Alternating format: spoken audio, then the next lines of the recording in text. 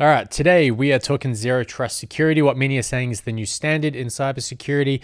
And to talk me through it, because I definitely don't know much, is Masaki Takeda from the Instillery. Let's get stuck in.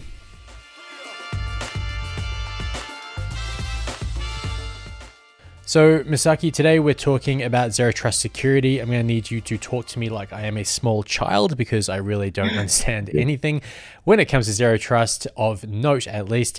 But let's actually start with, what does a typical day look like for a network delivery manager at the Instillery?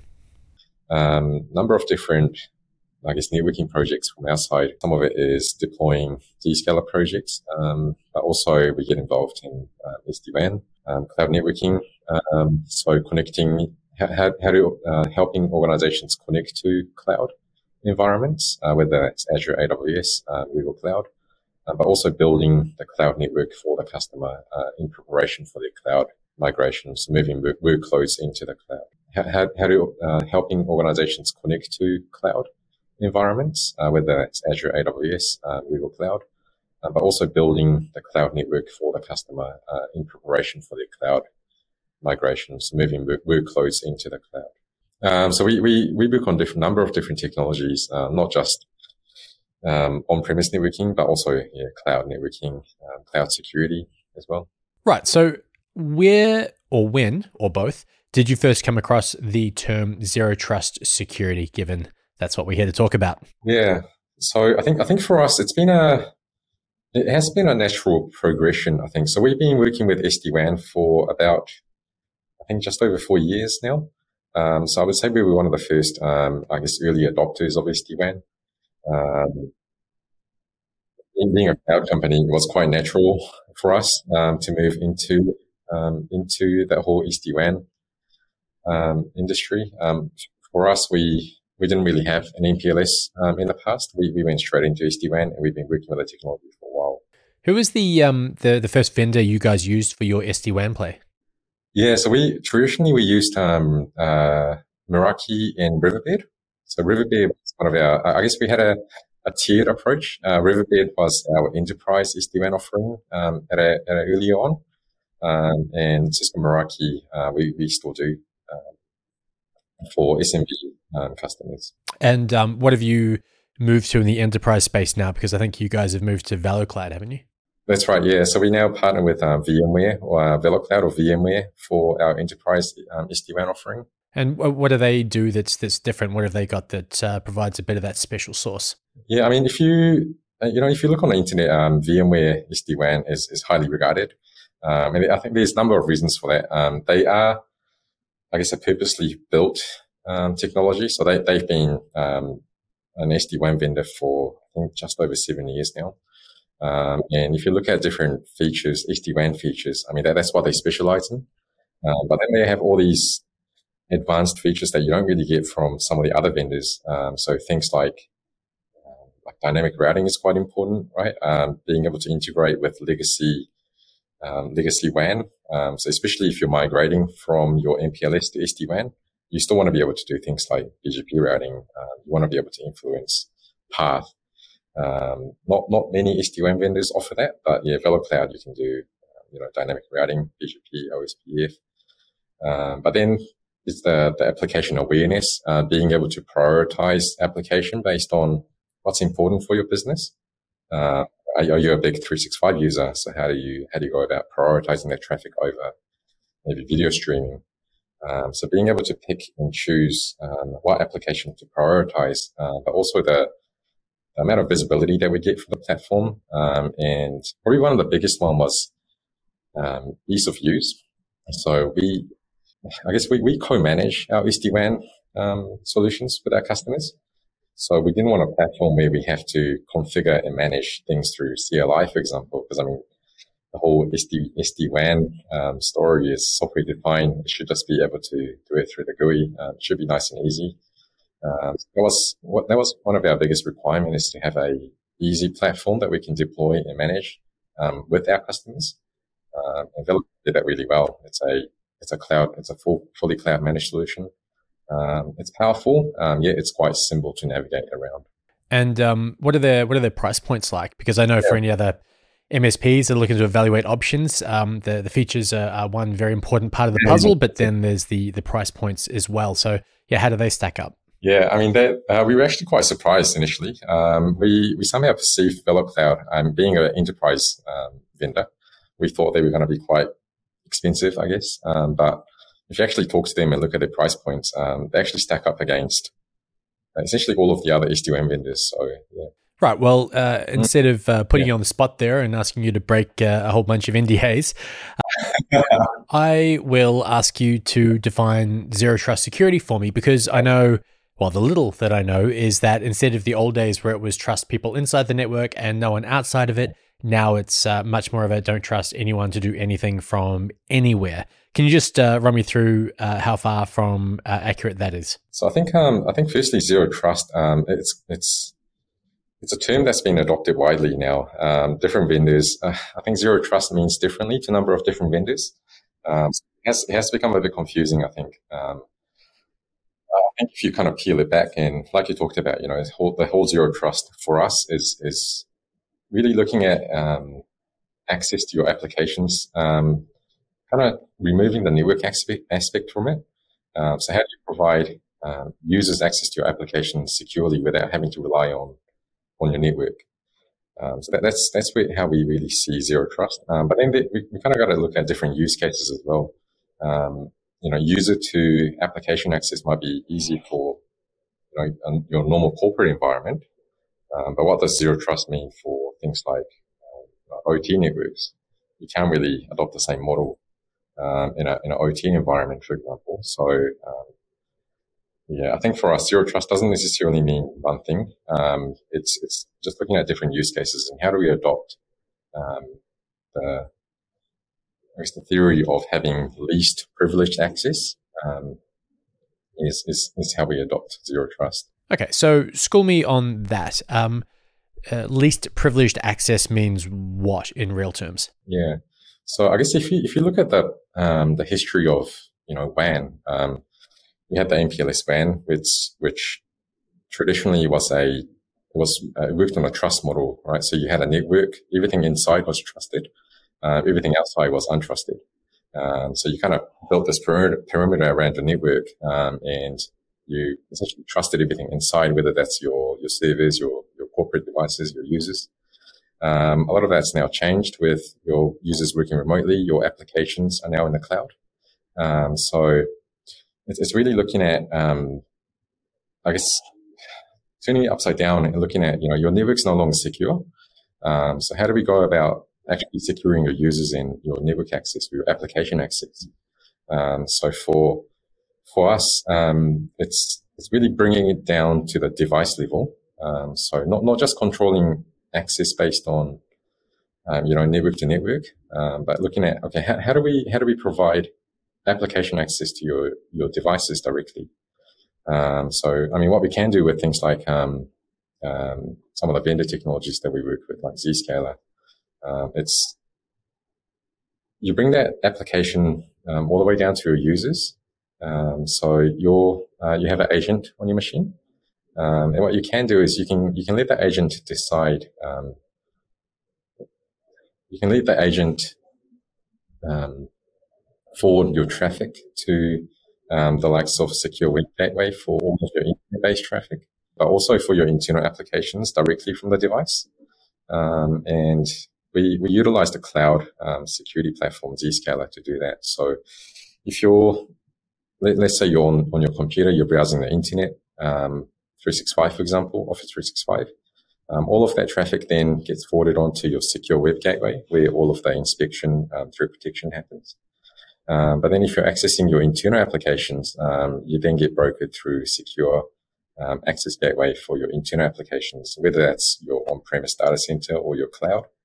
So essentially your access, whether you're going out to the internet or your internal resources, you get brokered through the cloud platforms, cloud security platforms. But it means you're connecting to those directly from your device. So you're no longer require network access to whether that's your internet or your internal applications. And this works well because essentially this is the model that a lot of companies are adopting for remote work. Now that a lot of your remote workforce are at home, outside, they're utilizing things like remote access solutions to be able to get access to your internal corporate applications.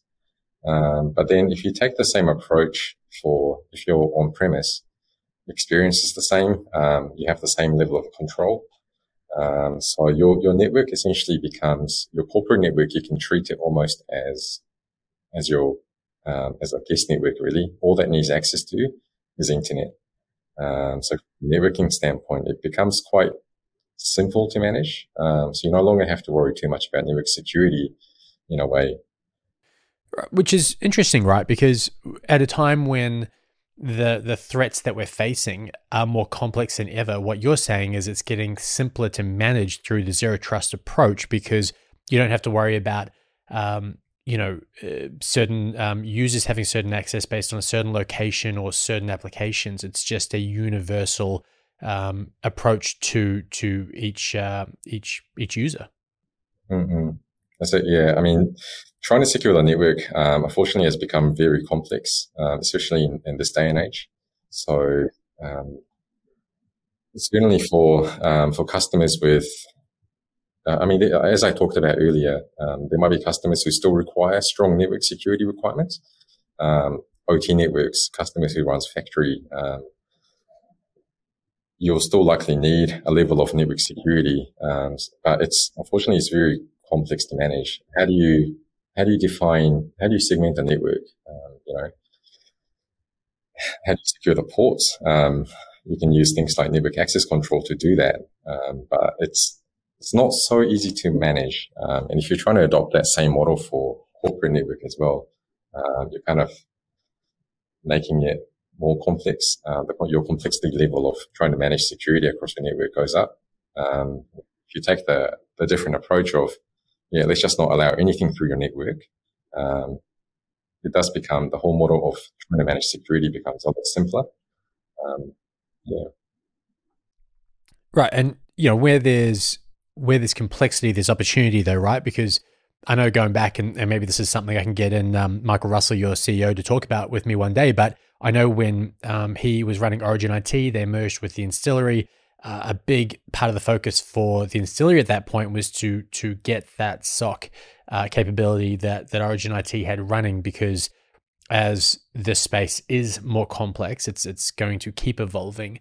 The need for companies to look for that support externally is just going through the roof. So that was a big part of the strategic vision for you guys. Right. So I know you guys work with Zscaler. They were kind of first to market with that whole zero trust approach as a cloud-based security platform. A lot of other entities now have come to the market, whether it's Palo Alto, Cloudflare, others. How have you seen the market in that space evolve? Yeah, so you're right. I think Zscaler was one of the first ones to be adopting the whole zero trust network access. Like I said, though, there are, zero trust doesn't necessarily mean one thing, especially with different vendors adopting the whole zero trust. The different vendors trying to adopt zero trust into their, product portfolio. But yeah, we are starting to definitely hear a lot more around zero trust being talked about from different vendors. Right. And you say that that the term zero trust means different things to different vendors, but how wide is that variance in your view? It is really wide. I've heard of some, zero trust vendors who refer to zero trust as, not letting anything into your network, so very network focused. Our view is very software oriented.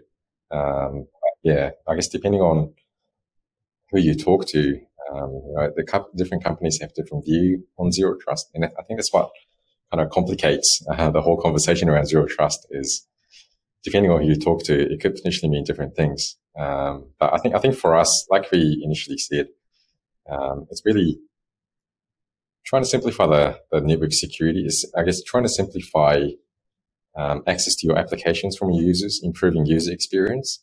But really looking at how can we adopt a network that's secure by design, really. Yeah, so for us, that's what that's what Zero Trust. So paint me a picture, like maybe using an example that you've run with in a Zscaler Zero Trust deployment. I'm thinking here, one of your large scale deployments in New Zealand, maybe a city council, for example. Yeah. What was the before versus after comparison like? What was in real terms, both for the end user and the network perspective, what did it look like before versus afterwards? Yeah, so I think I'll take probably one of the financial institute that we worked with recently as an example. Essentially, they had an MPLS type network where they had router on site, they had a data center, and everything on the network between the sites and the data center was trusted. There was no real firewalling in between. So if you're on branch A, trying to talk to branch B or into the data center, essentially anyone can come in, connect to the network and get access to your corporate resources or any devices on the network. Okay. So what we had done for them is rolled out the Zscaler solution, and essentially the corporate network now, what it looks like is almost like a guest network, internet cafe. So you connect to the corporate Wi-Fi, you patch into the corporate network. All you get access to is the internet. That's all you get access to, nothing else. So you can't physically plug into your network and get access to your servers, for example. That's defined at the SD-WAN level. And then what we do is we then use the agent that we talked about on those devices, and using the Zscaler cloud to broker your access to the internet through Zscaler, but also for your internal applications, whether you're going to the on-prem DC. This particular customer is moving to the cloud. So essentially, if they're trying to get into the on-prem data center, your access to data center is brokered through the secure access gateway, but also the same applies to your Azure traffic as well. And all of the access is defined. So there's a granular policy that you set up on the cloud side. What the Zero Trust solution provides is a way to control access based on your user identity, but also applications. So you define users, applications, and you can then configure policy that says, if you're part of HR, you get access to HR applications. If you're part of IT, you get access to administrative access for your servers, your network equipment. So you get down to that granular level. That's what we talked about earlier around least privileged based access. So you don't, just because you're part of the organization, you don't get access to everything. You only get access to things that you need. Right. Okay. Just decreasing that risk factor. Just when it comes to the actual end user devices, how aware are people, whether it's mobile or desktop, how aware are they that there is a client of some sort running on those devices? Yeah. So I mean, it's unnoticeable for the users. These agents just sit in the background, doing its thing, really. So I think one of the, as we move into, digital transformation and modernizing network access, user experience is one of the key points that a lot of the vendors are focusing on. So it is important that, not having to log into things every single time that you want to access an application.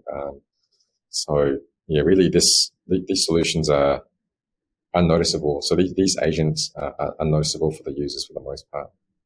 Right. So none of the, logging into a VPN, putting in some sort of 2FA token. No, right. Yeah. No, it's something I know all too well. It's very, it's punishing. Yeah. When you have companies with employees using their own mobile phones, do you ever get pushback from them going, not letting the company put some client side or some sort of device on a phone that I own? Yeah, good question. So there are agentless access options available for things like Vivaldi or even contractors. So there are other options available to give access to your internal applications, and also you also want to enhance security. So you don't just want to provide them access because, that they're part of your IDP, because they have access to it. You don't potentially not want to give them access from all of the devices. You don't know what kind of devices they're using. If a device at home is just shared across all of your family members, you might not necessarily be accessing your servers, your applications.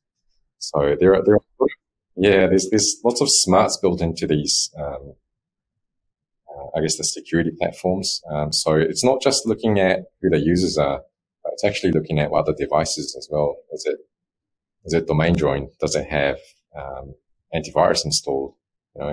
Has it got a particular certificate that it trusts?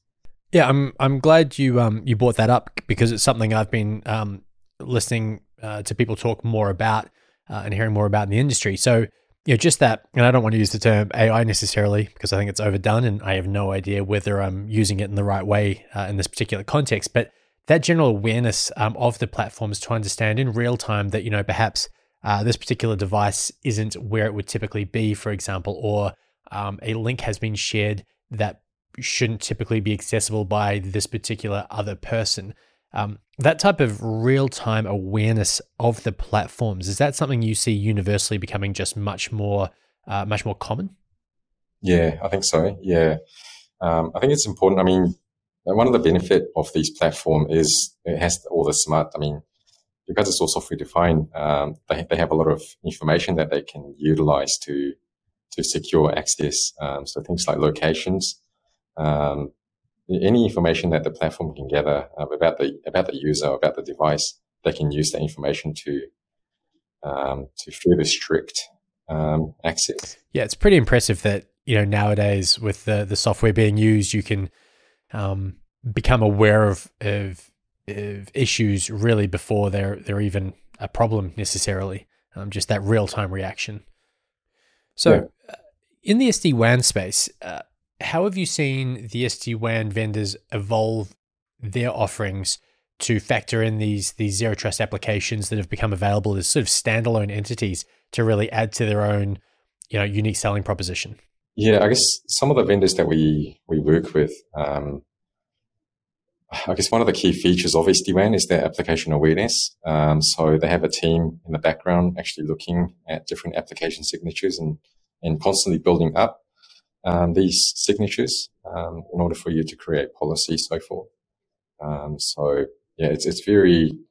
If you kind of look at number of applications that are available on these platforms, it's growing continuously, and I guess that's probably one of the reasons why we chose our vendor that we work with, VMware, is by having a large number of applications that we can choose from in order to do like traffic prioritization, firewalling. They also have built quite a strong partnership and integration with companies like cloud security companies. So if you look at let's say VMware as an example, they have things like API-based integration in order for us to build these tunnels from edges directly to Zscaler. So what you can do is you can essentially route all of your internet-bound traffic to Zscaler from these edges by a couple of clicks of a button. That's all automated in the background to make it really easy and simple to deploy and secure the networks. Right, and I guess from your point of view, that's a good thing because it means that some of the lower end networking team or the people in maybe less expensive roles in the company can handle a lot of those network changes because they're so intuitive, right? You don't need to have some senior network engineer making changes to the way an MPLS WAN is configured. So it just makes it, it's so intuitive that it makes the overheads much less than it would otherwise be. Yeah, and that also means that we can also provide some of that control to the customers as well. So customers themselves can actually go in, have a look, change the traffic policies, change the firewall rules. It is that intuitive. Yeah. So you guys have got this Copilot strategy, right? But how do you balance the desire to give the client some control with the risk of them screwing it up? Right. Not that your clients obviously would. I'm sure they're all yeah. Our customers are really good, right? So disclaimer made now, Dish. Yeah. They have their own due diligence that they need to go through before making changes, and they often consult with us before making large scale change. We kind of there to provide guidance and assistance for our customers. So simple changes they might be able to make on their own. If it's a large scale change, they'll normally come to us. We work together to come up with a plan and the implementation. So okay, fair enough. Sounds like you've got a good balance there. Okay, so I think the last question for me is really just whether you've had any scenarios where the network that you're dealing with, the legacy network, is so complex or perhaps so archaic, or perhaps there's just some particular way in which a company is running its network or its branch offices that has actually precluded the ability for you to deploy a zero trust architecture. Yeah, so I think I guess what we focused on it was mainly around user to application access. But yeah, if you look at let's say manufacturing business with large scale OT kind of networks, you can't really apply the same logic or the same model for these networks. So I guess if you look at how do we adopt a similar model for network heavy or for environment where network is required, but like wired connection is required. I guess we take a different kind of approach for these particular customers. We don't necessarily rely heavily on software-defined solutions, but we look at how do you segment these networks.